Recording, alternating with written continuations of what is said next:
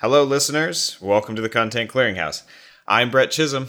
Yeah, you are. I'm Josh Evans. And on today's episode, I make my glorious return to the show. You're welcome, everyone. So on the off top, I keep it light by discussing a slowly dying robot arm art piece called Can't Help Myself that just can't seem to help itself despite its best efforts. Then Josh opens up a can of spider ass. He told me to say that. With the controversial stance that Andrew Garfield is actually the greatest of all the live-action spidering men, and he almost has me convinced. I'm just going to have to watch all 8 Spider-Man movies to decide whether or not I agree with his spidery thesis. He argues his point by doing a deep dive into Garfield's first Spider-Man movie, The Amazing Spider-Man. Josh, it's good to be back on the show. My spidey senses are already tingling. You still got it, Brett. Movies, shows, and video games, podcast, books, and their acclaims. Let their favorite content become yours. It's the Content Clearinghouse. Content Clearinghouse. And it starts right now. Brett, Josh, how aren't you? it's great to see your beautiful face on my television screen, my computer screen, rather. I'm so excited, and Yeah. I don't think you even caught that I asked you, how aren't you? I don't want to hear how happy you are. Nothing in my life nothing notable has been happening. I'm having a great time. I took up climbing. I'm an indoor rock climber now. I figure if I start, it's like indoor skydiving. If I start indoor rock climbing, eventually I'll be a real rock climber. Totally. There's probably it's some simple indoor math. There's probably some indoor climbers that take offense to that because indoor skydiving is a sport in and of itself, independent of skydiving, and they go hand in hand together as well. So I'm sure indoor rock climbing, as I've noticed, the sport of climbing and skydiving has a lot of parallels. I'm sure indoor rock climbing is also its own legitimate sport. I mean, it seems I've only been a few times, but it seems like, indoor rock climbing is mostly bouldering, right? And it's a lot of... No, you can do top roping, you can do lead climbing. You can have super challenging... Okay. Maybe I've only been to bouldering gyms then. Yeah, well, they kind of go hand in hand as well. But bouldering, you're not on a rope with a partner belaying you. You can have straight up super difficult lead climbing indoors as well.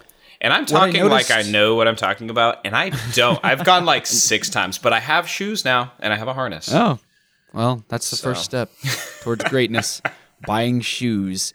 But I've noticed with indoor, it seems like the places I've gone, there were very specific routes. They were marked with colors where I went. And it's like, if you want to climb this route, you have to use only these handholds. So it seemed like very intricate problem solving that had been engineered by whoever set their courses up to be varying degrees of difficulty. Is that kind of what bouldering is indoors? Absolutely. Well, yeah, indoor climbing or bouldering. But you'll have, there was one that I did at the gym the other day that is a no hands route. So you can press your body up against the slab, is what they would call it, an underhung slab, but you can't use any handholds.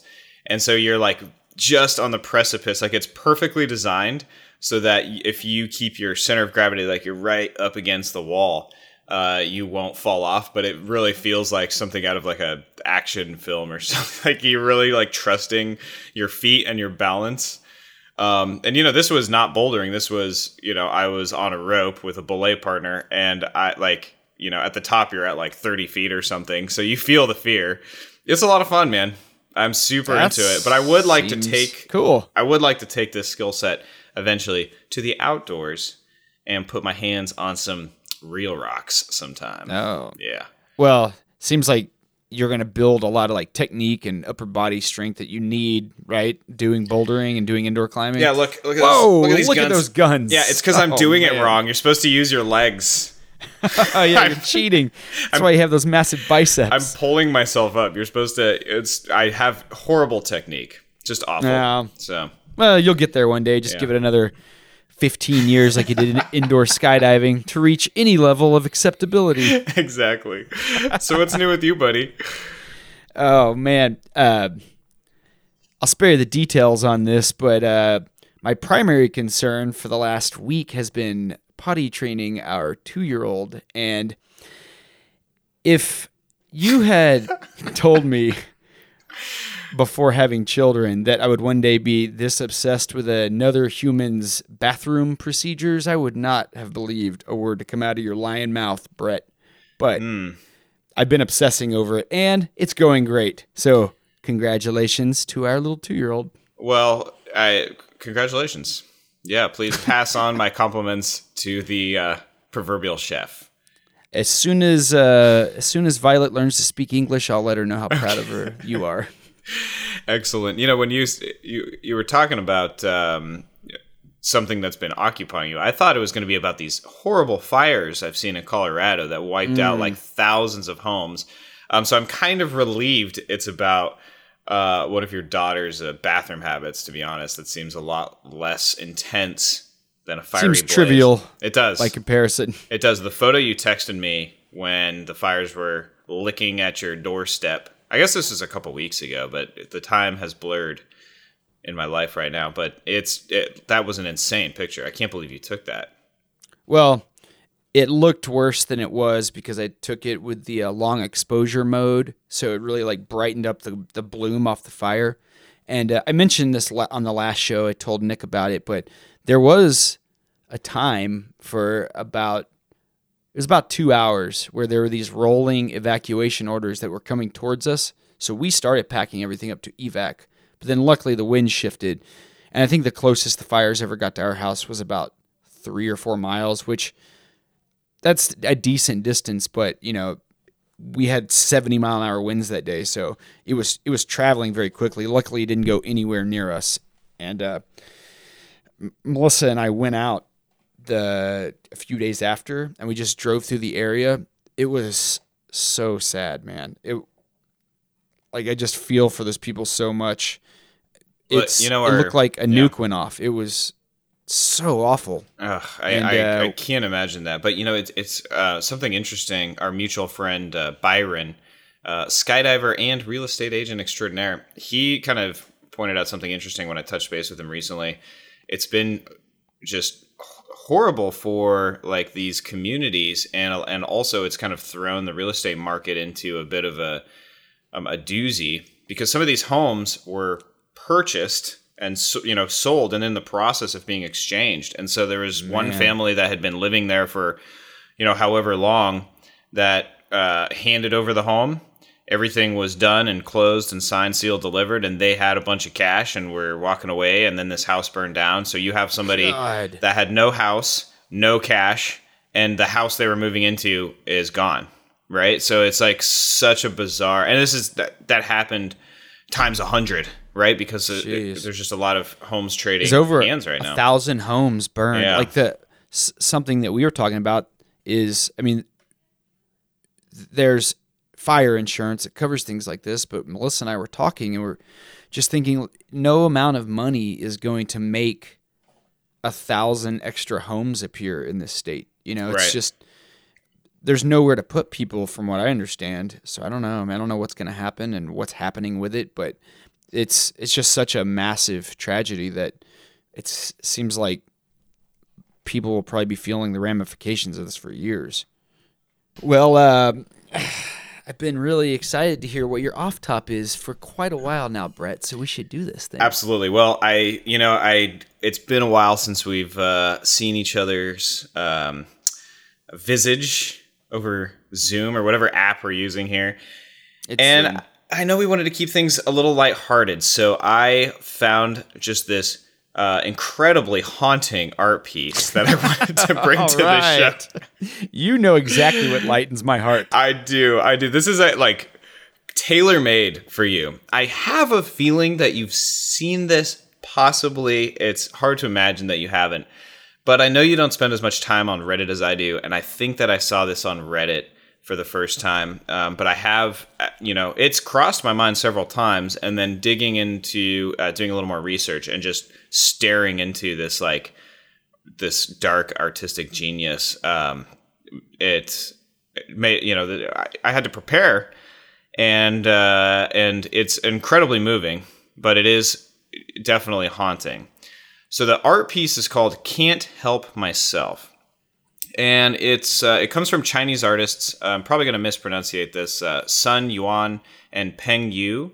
It was installed in 2016. It was originally commissioned by the Guggenheim, which is it's in New York City. It's a famous, actually, Frank Lloyd Wright designed museum.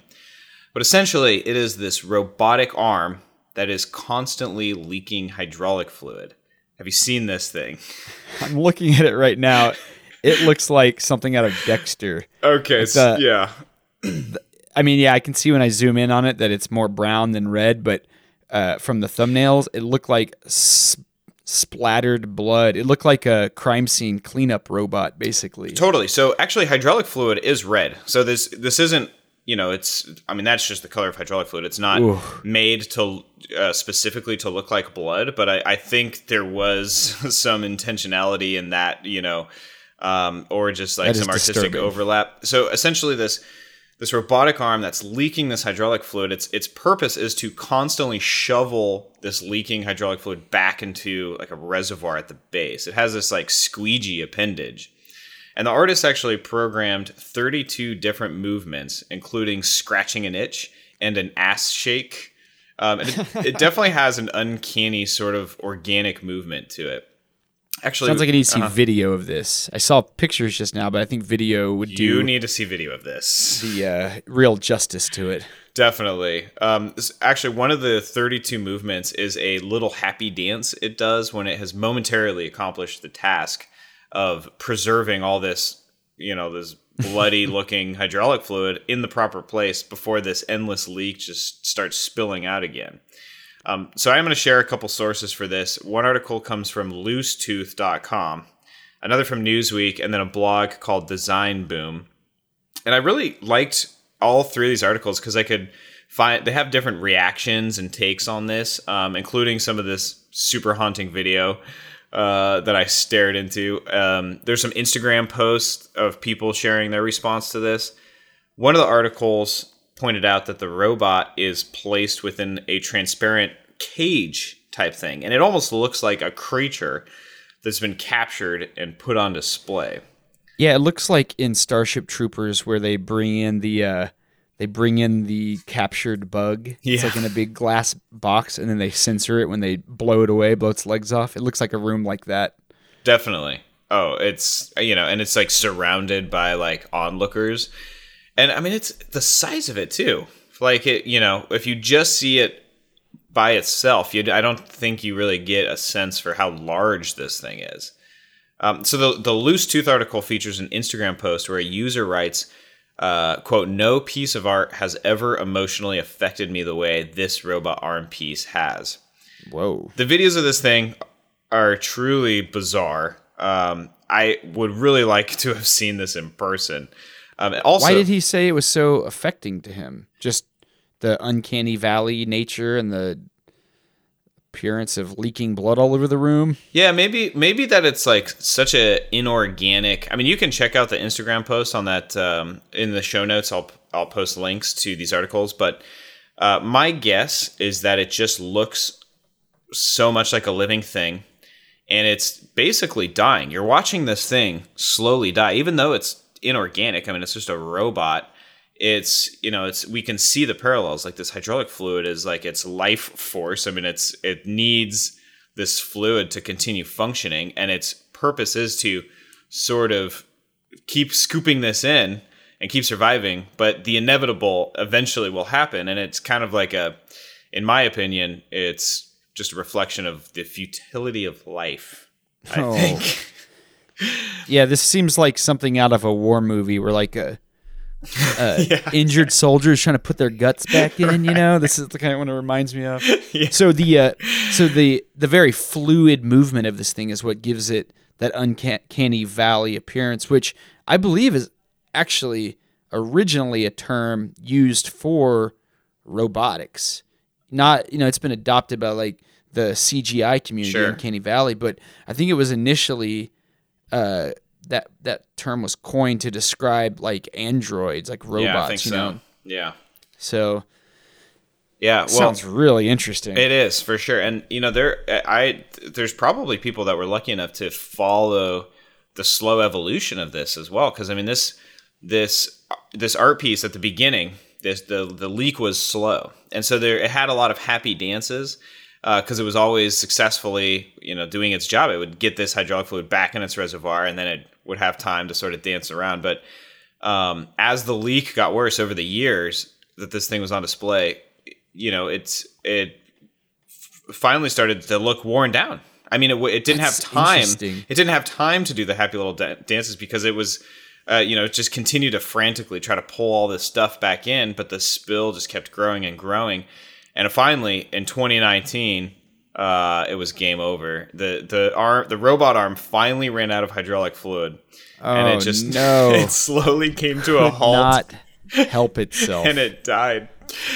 And it's crazy to me to think that this was, like 100%. It was the point of this project. I mean, it was to see it die. Totally. I mean, it was like interesting. It was like it was inevitable. They created this leak. This leak got worse.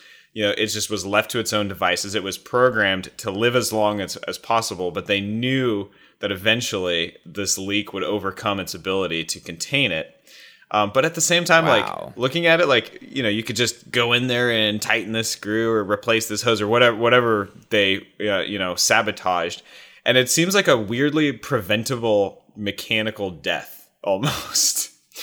But it seems like they specifically programmed and designed this to torture this thing until it died, which is pretty awesome, I will say. Pretty awesome use of a robot. Yeah, I mean, it definitely is making a statement. I think it can be interpreted different ways, but it's not like looking at an expressionistic, Jackson Pollock and trying to like imbue some meaning. Like this seems pretty clear cut to me, and I like that. I like just how like simplified this message really is, at least in my opinion. These artists can rest assured that this will be a prime example of why humanity needs to be exterminated when the robot overlords come to rule us all. Oh, they're going to find these YouTube clips and like, we are done. We are done. That's like great grandpop that we just like murdered for our, artistic amusement. Butterfly effect. Absolutely. Yeah. That's awesome. Man, that was great off top, buddy. Yeah, well. Way to bring it back to the show. I love it. Yeah, find some of the time-lapse videos and prepare to fall in love and also be haunted. I know you like those two things. Love and being haunted. Being haunted. It's one of my 4 favorite feelings. Well, that's great, man. So I hope your content circuit is just as entertaining. It's not as dark, that's for sure. My content circuit's been a little by the wayside because of my work schedule. I do have like a Marvel platform trifecta, if you will, because I've consumed the in theater entertainment of the newest Spider-Man installment. The greatest cinematic moment in human history, yes. One of the most important contentology watershed moments. Absolutely. The Citizen Kane of our time. Absolutely. Oh man, absolutely. And then let's see, I watched Hawkeye. Now that was on Disney Plus. And then of course I'm still working my way through Daredevil. Now I'm into season 3. And this is not Daredevil, the horrible movie with Ben Affleck. No, I'm talking about the Charlie Cox wonderful Matt Murdock spin with Foggy and what's her name? It's really fantastic. Yeah, I know who you're talking about. What's her name? Yeah. What's her name? Yeah, didn't you also watch fantastic. Punisher? I have back in the day. I will probably be watching Punisher after I finish Netflix Daredevil. It's the perfect lead up for it because it is definitely a prequel to the Punisher show. I know how much you love John What is it? Bernthal. Bernthal. Yeah, he's one of my favorites. Yeah, I did almost an entire show just talking about him. Yeah, and then I wrapped it loosely in a Punisher package. I can't wait to hear about the Punisher package. I haven't gotten the chance to listen to that episode yet, but it's a good one. I definitely do say so myself. I believe it. Vincent D'Onofrio as well as Kingpin, like definitely just excellent casting. Oh yeah, he's perfect as Kingpin. That seems like a Absolutely. hard one to cast because you need like someone with an inhumanly large and imposing appearance and presence, and he definitely pulls that off. Now, have That you seems watched, like a hard thing to do as a now, human. have you watched Hawkeye?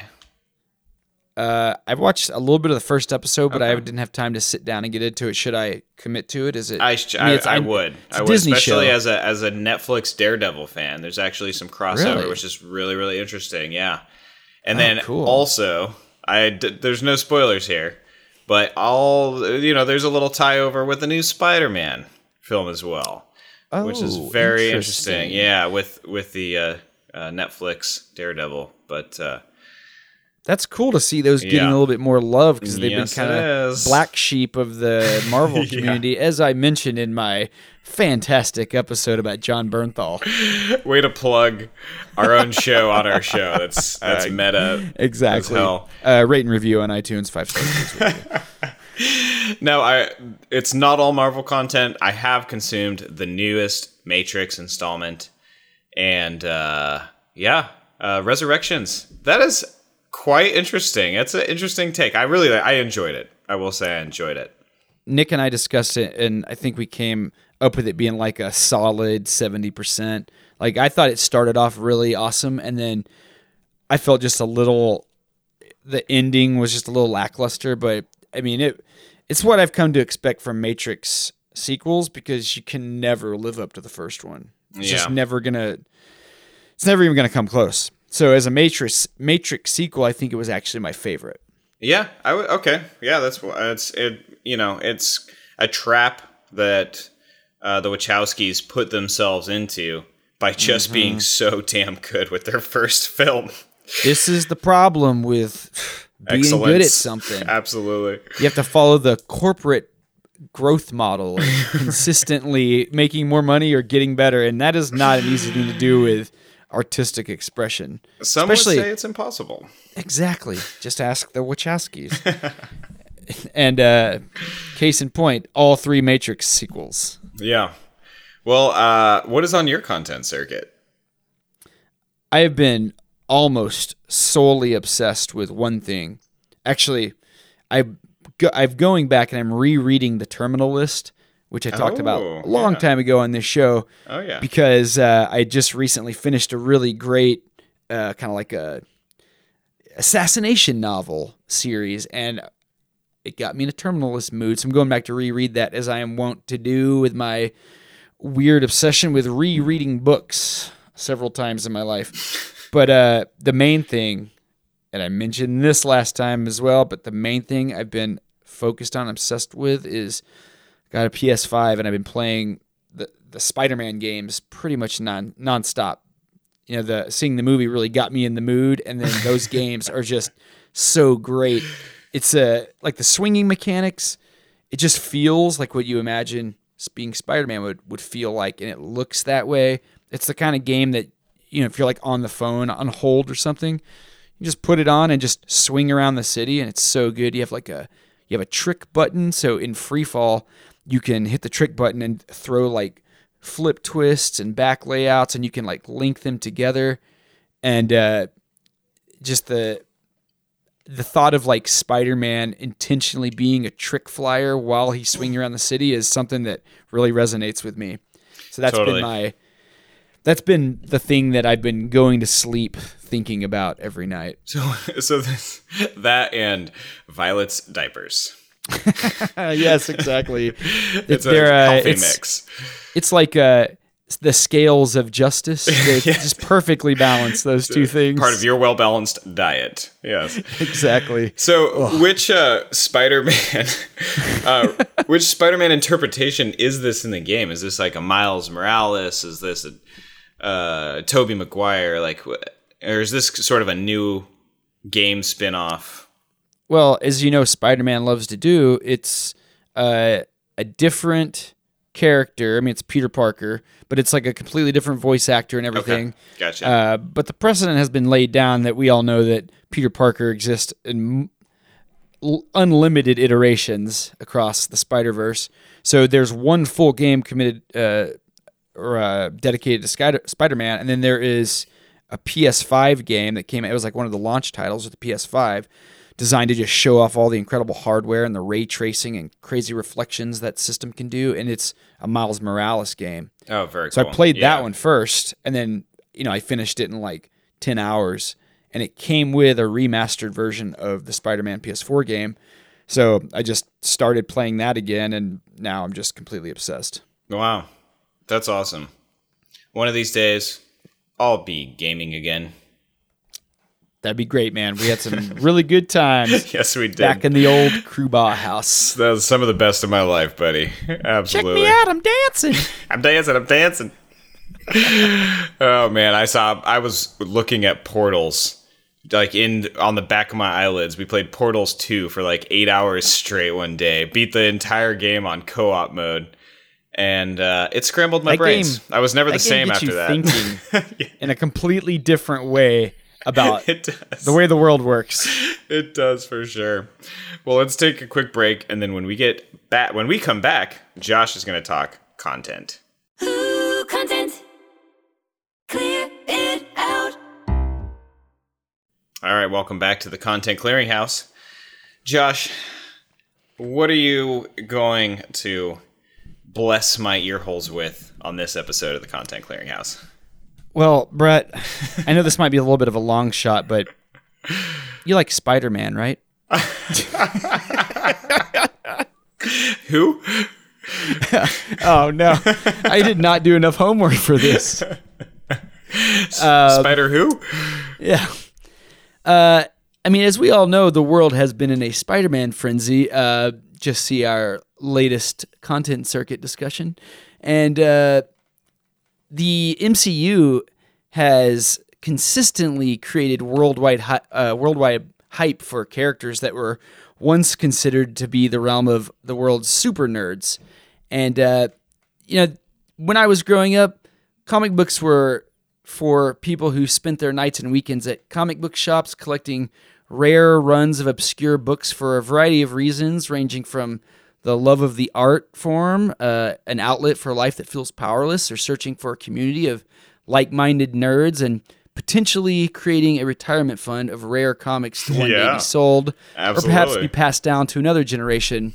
And I know all of these reasons intimately because that's exactly how I spent a good part of my childhood. Which category were you, or were you just a conglomerate of all of them? Well, when I was putting together that list of things, I just listed all the reasons I collect comic books. So that was my personal journey. Yeah, you hit the nail on the head, for sure. But thanks to Marvel and the MCU, these stories that nerds grew up loving and knowing these things offer true literary experiences and artistic genius, these kind of things are no longer obscure, and they're actually becoming some of the most well-known and recognized properties humanity has ever produced. So it's been it's quite the leap to get where we are today. It is. And you know what? I want to address any comic book purists out there, any graphic novel traditionalists. I think it's awesome that it's mainstream. So screw you. Yes. If you don't think that it's freaking awesome that we get to watch Thor fight with Hulk and Ragnarok, like, come on. I think overall, like, whoever was trying to say that they were into comic books before things went mainstream, which was not me. Hipsters. I had a couple of X-Files comic books. I wasn't a big comic book guy, but like the MCU, they have just done like wondrous, fantastical things, just incredibly, and it shows with just how much money they're pulling in that this is like a success story of epic proportions that's never been done before and will probably never be duplicated again. But yeah, I think overall the sentiment's pretty positive, right? Do you have any super nerdy comic book friends that are like not into how mainstream it is? Not now. I can imagine people when I was growing up having those thoughts, but anyone who is offended by their hobby going mainstream is probably just ashamed of their hobby. It's, if you are not stoked by something you're into blowing up into worldwide appeal, you're just either being a jerk or you seem like you might have some issues revolving around your own love of that thing. And what's so great about the MCU is that it's the closest thing that you could possibly get to a cinematic experience of a true comic book, because comics are all about these interconnected stories, the cameo appearances of main characters in other characters' stories, and that's the kind of thing that just seems impossible in the world of Hollywood. The minimum of reasons would be how difficult it is to get the contracts together, contract disputes and property rights, like all that boring stuff that ruins all the content that people love. That seems like it'd be the biggest roadblock for MCU ever happening, but alas, here we are. Well, Brett, I'm sure you know that none of these stories have a wider mass appeal than Spider-Man. Now, I was not a huge Marvel fan growing up. I was an Image Comics guy. Marvel was, in my day, a bit played out and very old school in the early 90s when I discovered comics. And Image was the hip new comic book producer on the block. It was a company that was spun out by disgruntled Marvel employees who felt that the culture at Marvel was too restricted and wanted to be more violent, tell more mature stories. But the reasons for collecting comics, it was the same. It was art, power fantasy, nerd community, and hopes that I would someday end up with that $1 million comic book in my collection, which, again, did not happen. Yet. But maybe I have to start collecting comics again. I hear they're popular now. It took Kevin Feige and the MCU to really interest me in Marvel characters. And if you think about the staying power of these stories, Image really had very little in the way of generational characters that stand the test of time. Like Spawn, maybe. The big one would be The Walking Dead, which was an Image comic. Yeah, that's actually a graphic novel.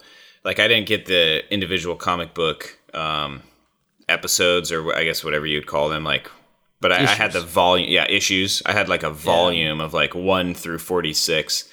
And it actually stayed pretty close to that. I mean, the show stayed close to the graphic novel for the most part. For a while. Yeah. So, it really is a testament to how great Marvel's characters are. I mean, they've been revived for a new audience, and they're here to stay. The MCU is not going anywhere, and it just goes to show what terrible taste I had as a child being into Image Comics. Classic child, not knowing goodness when it's right in front of you. So today, I am going to take the unpopular stance that The Amazing Spider-Man 1 with Andrew Garfield is the best live-action Spider-Man movie outside of the MCU, whose consistency is unrivaled. And this stance is so unpopular that when I told you that Andrew Garfield was my favorite Spider-Man, you, my fellow contentologist, simply replied, "Fuck you." That is what you told me. I kind of remember this text conversation, but when I got out of the movie theater, I messaged you, and that's what you told me. Now, are you wait? Are you including Tom Holland in this judgment as well? No, outside of the MCU. Outside the MCU. Yeah. Okay. But I mean, Tobey Maguire's like a classic car, bro. He's great, but I got a lot of good points of why Andrew Garfield's better. So. I feel like you could do a whole episode on it, possibly. Yeah, I mean, it might be exactly what I'm doing here, and I wrote this just for you. Oh, excellent. So before going to see No Way Home, I did my homework. I rewatched Raimi's Spider-Man 2. I rewatched The Amazing Spider-Man 1, which I'll just be referring to as TASM from here on out, because that is that's the acronym. Mm-hmm. And Venom, Let There Be Carnage, as well as finishing Far From Home for the first time. And I did all of that the night before I went to see the new Spider-Man movie. You did it right. It's contentology for you. And of all these films, TASM was the one that held my attention all the way through. Now, it might have been my familiarity with Spider-Man 2, because I've seen it a million times, or the inarguably lesser quality of the Venom films, or it may have been that there hasn't been a better Peter Parker on screen than Andrew Garfield, or the fact that this film embraces the juxtaposition of being an awkward geek with no money that also happens to be the most powerful person in New York City, that the Sam Raimi films, they just can't even touch it. It's such a good part of this story. And I think that those two things are important. The kind of the Peter Parker who doesn't have any power in his real life, coupled with how awesome being Spider-Man must be. And that's something that's also sorely lacking in the MCU films. Like Tom Holland's Spider-Man, while he is an awkward geek, he has the support of the Avengers, he has Stark Tech and access to all manner of safe houses and base locations thanks to Fury and Happy Hogan. That's a weird part of the MCU storyline. That's an interesting that's an interesting observation. I hadn't really pinpointed how much of a character difference that is, but you couldn't really have like a super broke ass Peter Parker getting pulled into the Avengers, and like, you know, Tony Stark wouldn't leave him high and dry in these battles, especially with kind of the storyline that this is like a protege. He's taking him under his wing. He's taking care of him. Like he wouldn't be out there with like his, you know, swim goggles and red sweatpants for sure. That's a great point, Josh. I can't believe this wasn't at the forefront of my mind. Well, good thing there's you no came here Olga. to hang out with a fellow contentologist then. Andrew Garfield's Peter Parker never had the awkward Olga that was in love with him. Giving him Is that who it cookies? was? Oh, yeah, giving him cookies, yeah. You know, all of this is a good time to bring up, why has Spider-Man been rebooted so often? It does seem like a lot, right? There's 3 different film universes, basically, which is a lot for one character. So, since 2002, Some might say, though, it's just the right amount. Hey, I've into Spider-Man. Some might used to say it's too many times. Some might be Not saying anymore. now it's just the right amount. Well, there have been 8 different standalone live-action Spider-Man movies with 3 different main actors, and I'm sure it's no surprise to anyone that the reason for this is all about money. So, as much as we like to believe that the content we obsess over is made for the love of the game, that's simply not true. It's all about maximizing profits for these corporations, Marvel and Sony in this case. And Yes, the true power of the universe. Where all art comes from. In the early 2000s, Marvel was not the cultural and entertainment touchstone that it is today. It was really a failing comic book company with relatively unknown properties outside of a few that had weaseled their way into popular culture. And the Raimi Spider-Man films, produced by Columbia Pictures, see, I didn't know that before this. I thought it was Sony. But those starring Tobey Maguire were an important part of that push towards bringing superheroes into the popular limelight. Now, because Marvel was struggling so much financially, after Raimi's trilogy, they decided to license Spider-Man cinematic rights out to Sony, with one stipulation being that Sony had to reboot the character. So, Sony had plans to create its own shared universe based on Spider-Man right around the same time Marvel was rolling out the MCU. So they created the first TASM film in 2012 with the intention of having Andrew Garfield lead this push as the new flagship character. Now, the first TASM film made a respectable $757.9 million at the box office, so it did warrant a sequel. But with TASM 2's declining in profits to $709 million and the lukewarm reception of that film, eventually the TASM timeline and the shared universe it was creating was eventually scrapped. So with Sony retaining the rights to Spider-Man and with the MCU's growing success, the two companies enter talks to once again reboot the character and bring Spider-Man legitimately into the MCU. Let's do it legit. The entrance. Do it legit. Keep it above board, people. Come on. Work it out, Sony and Marvel. Get with a mediator. Get in a room. Shake hands. Stare deeply into each other's eyes. Work it the F out. And we appreciate Come on, lawyers. Do it for us. Do it for the money. Exactly. We know what motivates you. They did. So, they already did. They know what they're doing. Cue the entrance of yet another cinematic Spider-Man with Tom Holland, first with a cameo in 2016 Civil War, and his first standalone MCU film in 2017 with Spider-Man Homecoming. And all of this back and forth between Sony and Marvel is why after each Tom Holland Spider-Man film, there were rumblings about this being his last appearance in the MCU. A sequel may or may not happen, contract disputes, all that bullshit that we discussed earlier that usually ruins greatness. But since both companies realize they love that money, and with each new MCU Spider-Man film upping the box office ante, eventually pushing profits over the $1 billion mark, it now seems that Tom Holland's Spider-Man is here to stay. And this whole thing has resulted in a messy history for the character, multiple disjointed retellings of the same story. You might be able to argue that without the cash injection from Sony, the MCU may never have happened. And thanks to clever writing and the introduction of the multiverse or the Spider-Verse, there's now a way to tie all of this slop up with a nice, clean, multi-dimensional bow. So even though, as a Spider-Man fan, this has all been a confusing roller coaster ride, it now seems that Spider-Man his future is more secure than ever. Oh, certainly. Definitely. You know what? I thought the big problem with TAS too, Emma Stone. TASM. You kill... Oh, TASM. Did I say TAS? You did. TASM. Spoken Okay. like someone who hates Spider-Man. TASM 2. You kill Emma Stone, like that's a sure way to seal your own fate. Don't leave Spoiler Emma alert Stone for that alone. shitty movie. Leave her alone. God, don't start crying. All right, so with the Sony Marvel history lesson out of the way, let's talk about TASM. And since I'm sure most people don't remember, this movie, the original, The Amazing Spider-Man, was released in 2012, directed by the aptly named Mark Webb. Can't write this stuff. Nope. And starring Andrew Garfield as Peter Parker and Spider-Man. It has a rating of 72%, which I think would surprise most people because most people assume those movies sucked. I know I did, and it's all based on the second one actually sucking. So this film follows all the classic story beats that everyone knows and loves from Spider-Man.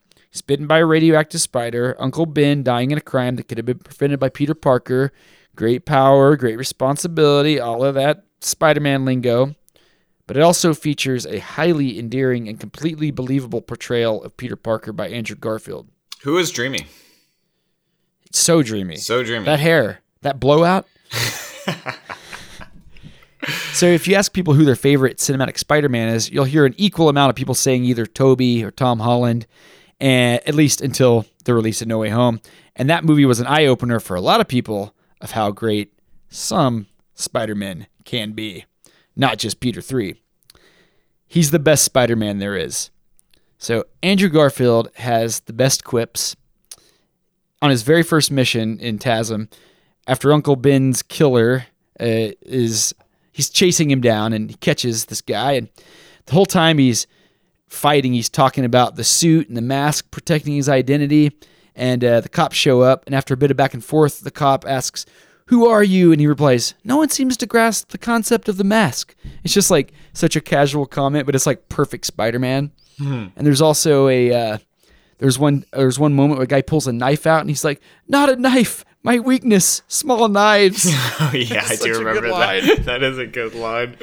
And then there's the perfectly delivered crotch as he teabags a bad guy. I feel like that's not something you would see in the Tobey Maguire films. Probably not even in the MCU. Yeah, definitely not. It's a really good quip.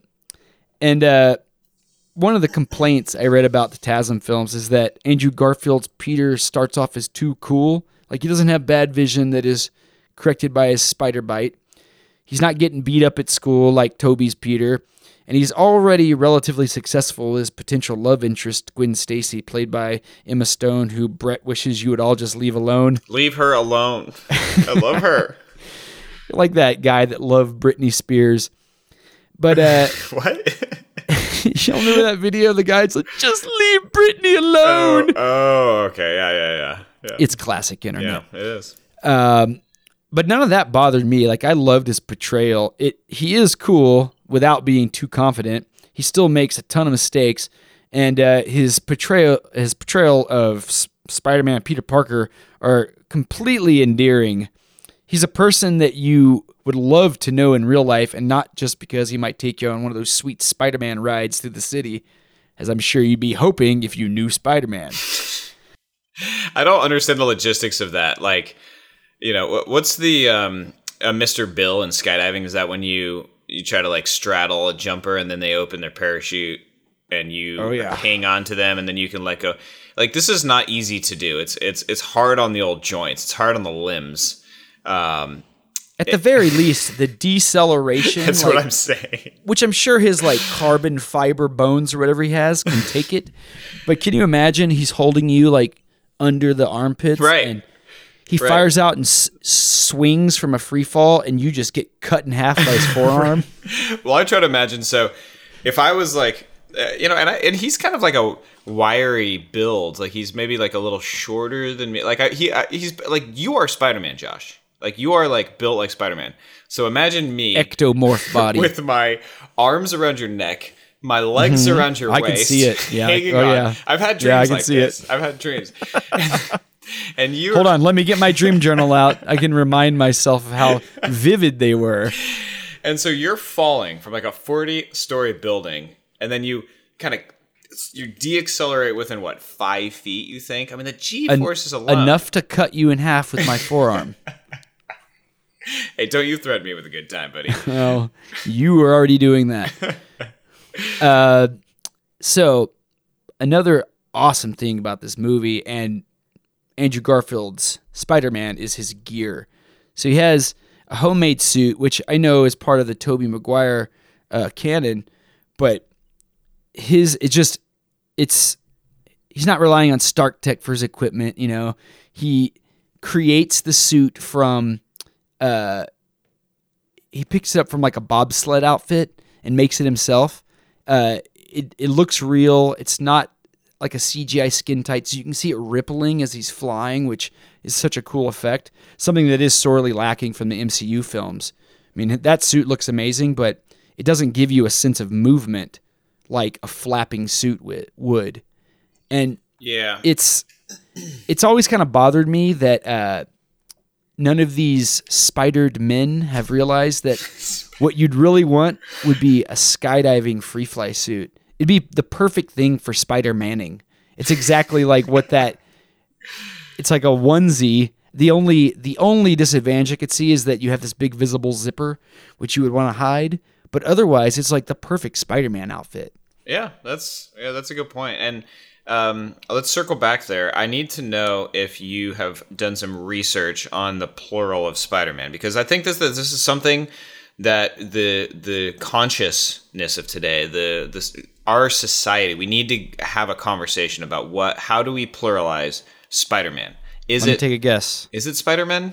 Spiders, men, Spider-Mans, or Spider-Men. You got to hyphenate all of them. Spider-Mans? That doesn't sound right. Spiders, it's like a multiple choice test. They give you a bunch of bad options. Yeah. Spiders, men. Yeah. Maybe you can email at us at it's contentclearinghouse@gmail.com, or find our Facebook page or Instagram. If you know the answer to this, we'd love to hear it, because this confuses me, and it's come up a lot recently. It's come up a lot. Spider-Man is ravaging the world's psyche. So another awesome bit of his tech is his homemade web shooters. His intelligence is on display more than any other live-action incarnation.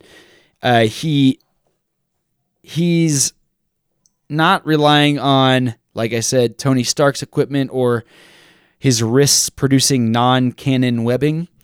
He's creating everything from his considerable scientific know-how. His webbing is developed based off of an Oscorp microfilament, microfilament is something superhero movies like Batman and Spider-Man love. And he modifies it to up its tensile strength, its elasticity, and the ability for it to be fired from his homemade web shooters. And there's this awesome effect, a small blast of red light and a puff of smoke every time he shoots a web. It's very cool, and it adds a small punch to every web shot. It feels like the most tactile of any web shots in any of the films. And this film also features a relatively unknown villain, other than to huge comic fans, Dr. Kirk Connors, a.k.a. Lizard, portrayed by Rhys Ifan. So this character is scary, and he's also sympathetic and athletic enough to give Spider-Man a run for his money on his first outing, which I think superhero films like this, like especially Spider-Man, Batman, where you have like this solitary hero that's kind of starting out. Like this film is essentially Spider-Man, Batman Begins. But those movies hinge on how good their villain is, like how well of a foil they are and how powerful they are in comparison, so they can play a perfect counter to the hero's abilities. And that's exactly what Lizard does. He's just like the perfect Spider-Man enemy for Peter's first foray out into Spider-Manning. Yeah.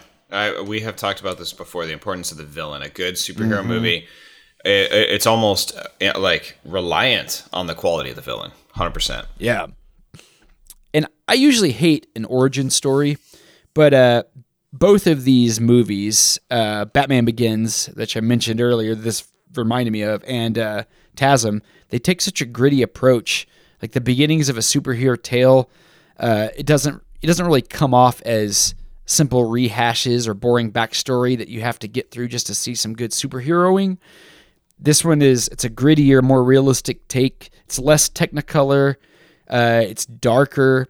It's the first time I've seen Spider-Man portrayed as a potentially scary character.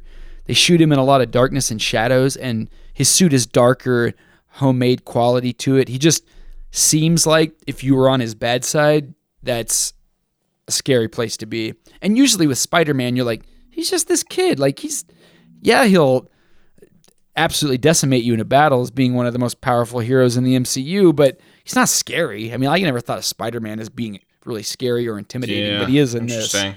Yeah, bright colors, bright red, goofy quips, and he's friendly. He's the neighborhood kid. Yeah, that's a good point. I think he's got a slogan that revolves around a few of those words you just said.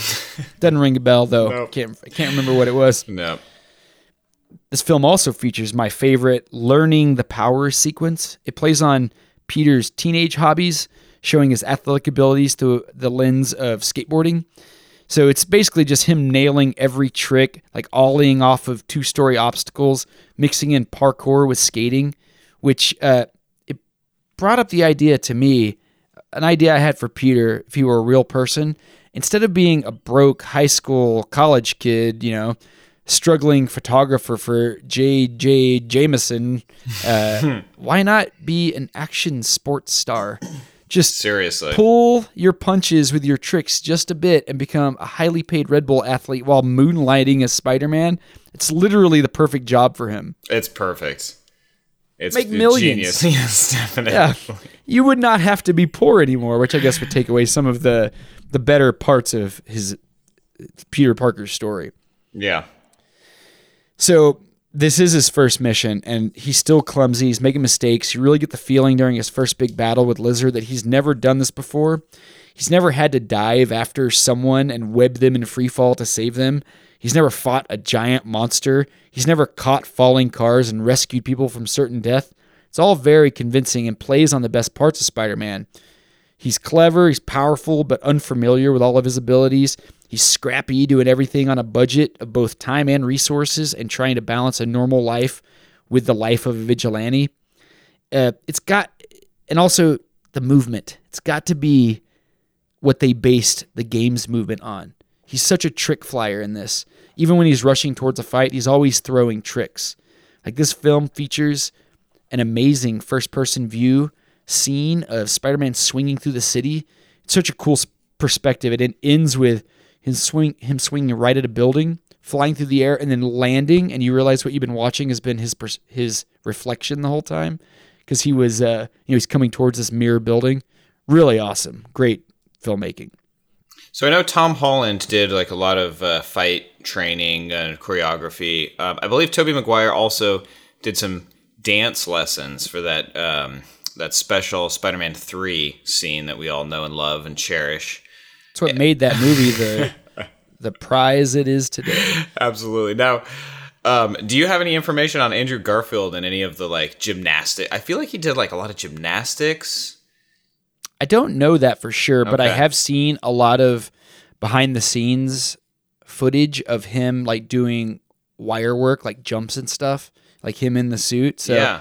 I would imagine that it's he had a pretty big part in it. Like you can really see his body language in the suit too, which is something that I never really got that feeling as much from Tobey Maguire. I felt like that could be anybody in the suit. And Tom Holland, you see it a little bit, but with Andrew Garfield, his eyes are not, they don't emote in any way, but he can portray so much emotion just with his body language. Yeah. It's really cool. That's awesome. And so I figured I'm going to take a page from Nick's book on the last show and open up the floor to you, rely on you to pad this episode out a little bit as I ask you some questions about Spider-Man. That sounds spiderific, buddy. All right. So who is your favorite Spider-Man of the three? You're starting live action. You're starting to push me towards Garfield, but I would have said before that it definitely was Tom Holland. I don't know. There's out of three dreamy men, I would say Holland is the dreamiest for some reason. I think that I just that fake accent he does so well. A problem that I do see with that character's portrayal in the MCU is like it seemed like the tech with his suit just got too powerful, too fast. I mean, they're just turning him into like this Tony Stark level. His suit just has so many he's in an Iron Man suit. Yeah, exactly. Yeah, exactly. So that's something that I think always bothered me a little bit. So it sounds like that's maybe something that you prefer, a more down to earth style. And I do like my superhero movies to be like somewhat more grounded, even though that's kind of the MCU has departed that, but they, all right, so like boring superhero movies. No, but I do know what you're saying. Gritty, like Batman Begins style. Like that's more my general preference. Spider-Man is an Iron Man, so like I want to see Iron Man in that, but I don't want to see Spider-Man as much. And in the game, you unlock, there's like 30 different suits, and they have every suit from the movies. They have the Iron Spider, they have the TASM suit, Tobey Maguire suit, all of it. And do they have him in his dancing suit? It's an emote. No. Oh. It's I mean, I've played as all of them because they just look so cool, but whenever I was playing with the Iron Spider, I was like, this doesn't feel right, Like, I want to feel like what's happening with Spider-Man is based on him, not his suit. Right. Yeah, that's a good way to put it. Yeah, well, I mean, I would say Holland, but Josh, you just have a way of convincing me. Also, I'm malleable, gullible, all the bulls. So, I guess I'm just going to switch my opinion to whatever you tell me. Lovable. Well, here's a question then. Yeah. If you had to separate Spider-Man from Peter Parker, do you think that one of them portrayed Spider-Man better and one of them portrayed Peter Parker better? Or are those two characters like so married in your mind that you just see the two of them as one character essentially? Now that is a really interesting question. I actually, I feel like we've already hinted at some spoilers here. Can I say something? Spoiler alert. Okay. Say what you're spoiling and warn everyone. I am spoiling the new Spider-Man movie. So don't go too deep on that. Well, there's if you've been on the internet, I'm sure you've seen whatever Brett's about to mention. Well, the way that the three multiversal spider characters are introduced in that movie, actually, I think that there's some metaphors there, some intentional writing. Excuse me. So it seems like Andrew Garfield, his portrayal in Spider-Man No Way Home, he shows up as Spider-Man. And I think that that's basically a representation of, in his universe, like he lost as Peter Parker, like he failed as Peter Parker, and he is like lost himself. Leave Emma Stone alone. Well, exactly. And he blew it. She's dead now. He's the worst. He's the worst Spider-Man. You're right. Now, whereas Tobey Maguire, and it's even shown in No Way Home, his Spider-Man, like he has found like a work-life balance that's healthy. Like he said, it was difficult to figure out with MJ. Like they went through a lot of trials and tribulations as we watched in the original trilogy. And he showed up as Peter Parker. Like he is Peter Parker first and foremost. That is his priority. And then he's kind of like Spider-Man is on the wayside, but he's found a way to prioritize himself as Parker at the beginning. Now with Tom Holland's character, like we have finally put the keystone cap on this fantastic MCU trilogy where he is growing into himself, right? Like he is growing from essentially a school-age child into a grown-up man that will be, a true man leader. A true man boy. I mean, honestly, like, I'm really excited to see a future Tom Holland version of Spider-Man, because I think that they had a beginning, a middle, and an end with those 3 movies, with his evolution as a student and as a superhero, for sure. Mm-hmm. I mean, you had Homecoming, he basically was like going to prom. Then you had him like studying abroad. I mean, it's really about his growth and evolution.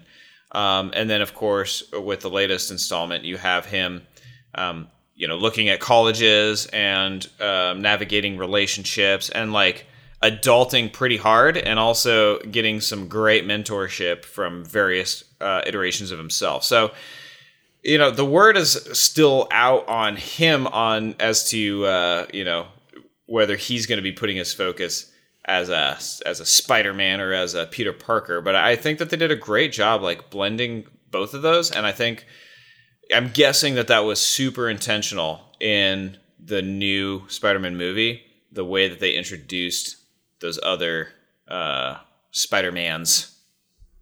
Spidered men. There we go. So you see them, like with Tom Holland, then you see them as, you really can't be Spider-Man without Peter Parker and vice versa. And Totally. I think that they had a great balance of the two. But like, I mean, I would agree with you that like Andrew Garfield, like his Spider portrayal is fantastic, and I think it is. Me personally, like the second movie was crap essentially, and so it's got some great Spider-Manning in it though. For sure. I fast forward and just watched the 3 Spider-Man scenes in the 2.5 hour movie. I mean, that's the thing that's a bummer is like amazing. A great performance, a great storytelling, great character acting can be sort of lost in just like the movie itself being craptastic, because I want to watch a movie that's good.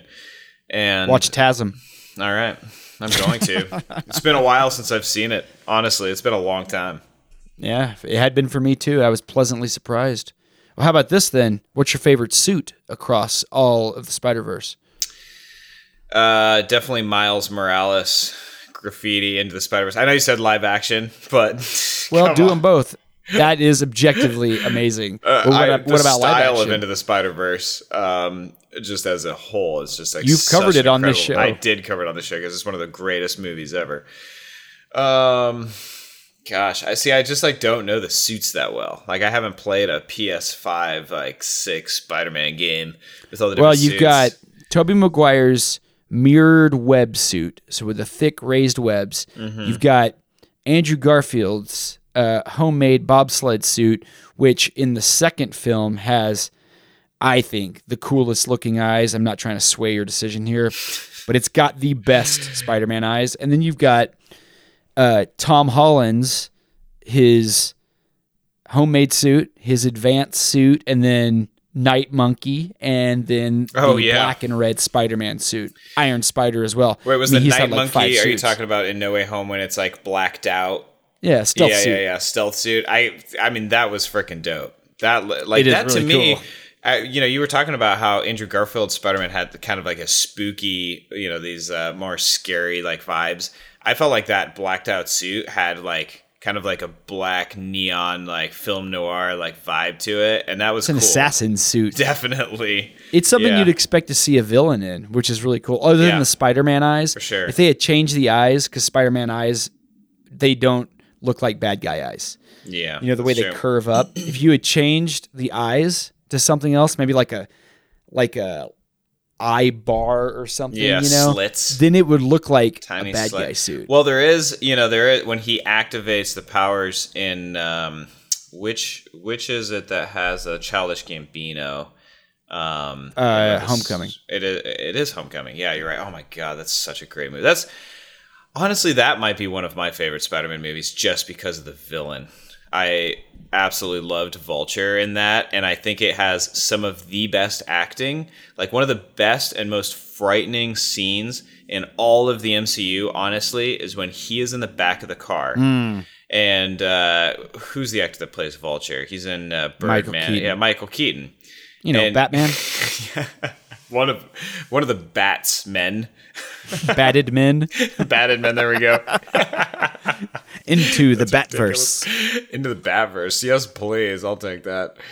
So Michael Keaton is putting together that this kid in the back seat is taking his daughter, the kid that's taking his daughter to prom or homecoming, whatever it is. The kid that's banging his daughter that night after prom. Hey, they weren't screwing, man. He's too Screwing. How PG-13 of you. But that scene where it's just like Michael Keaton's expressions. Pulls the gun on him. Oh my god! And like I think we can all Peter. relate to like being a teen. Well, at least whoever has once been a teenage boy can relate to like being a teenage boy, meeting like your first girlfriend's dad, and just being super intimidated.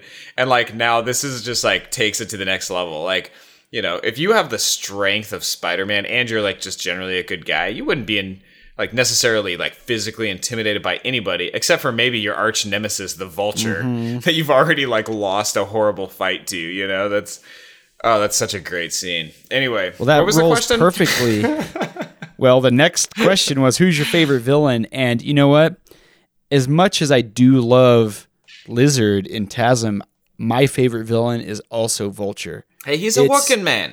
He's just trying to do right by his family. Is this one of your world-renowned Horrible accents? Horrible impressions. They're world-renowned for being awful.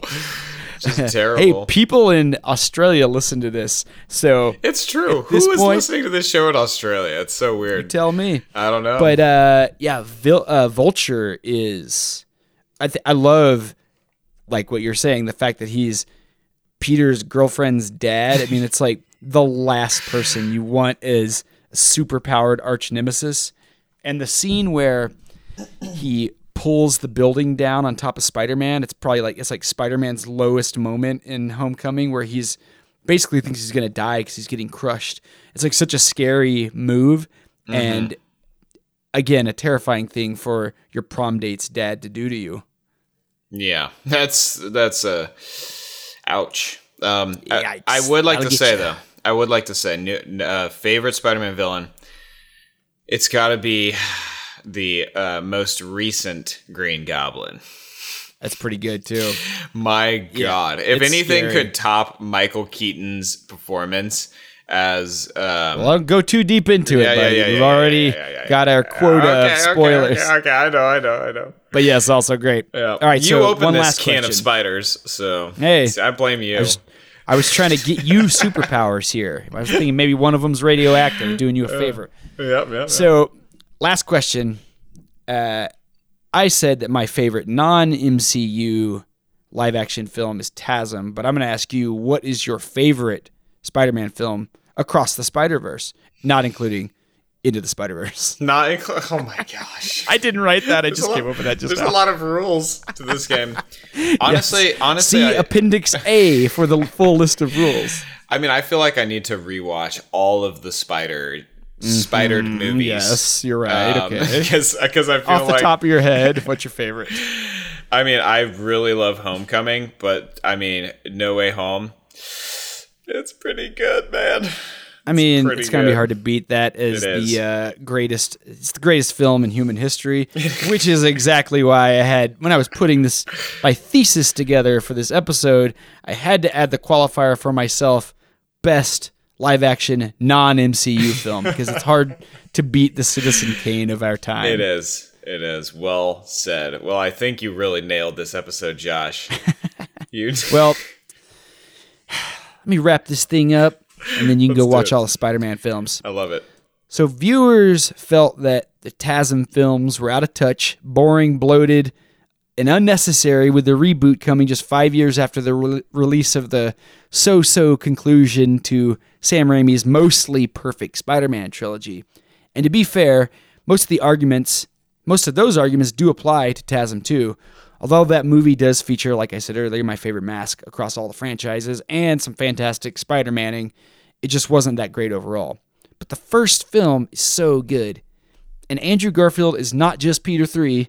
He's believable, lovable, and intimidating all at once. So the misconception that Andrew Garfield was a subpar Spider-Man comes from the shitty second movie, and people tend to retcon that shittiness back onto TASM 1.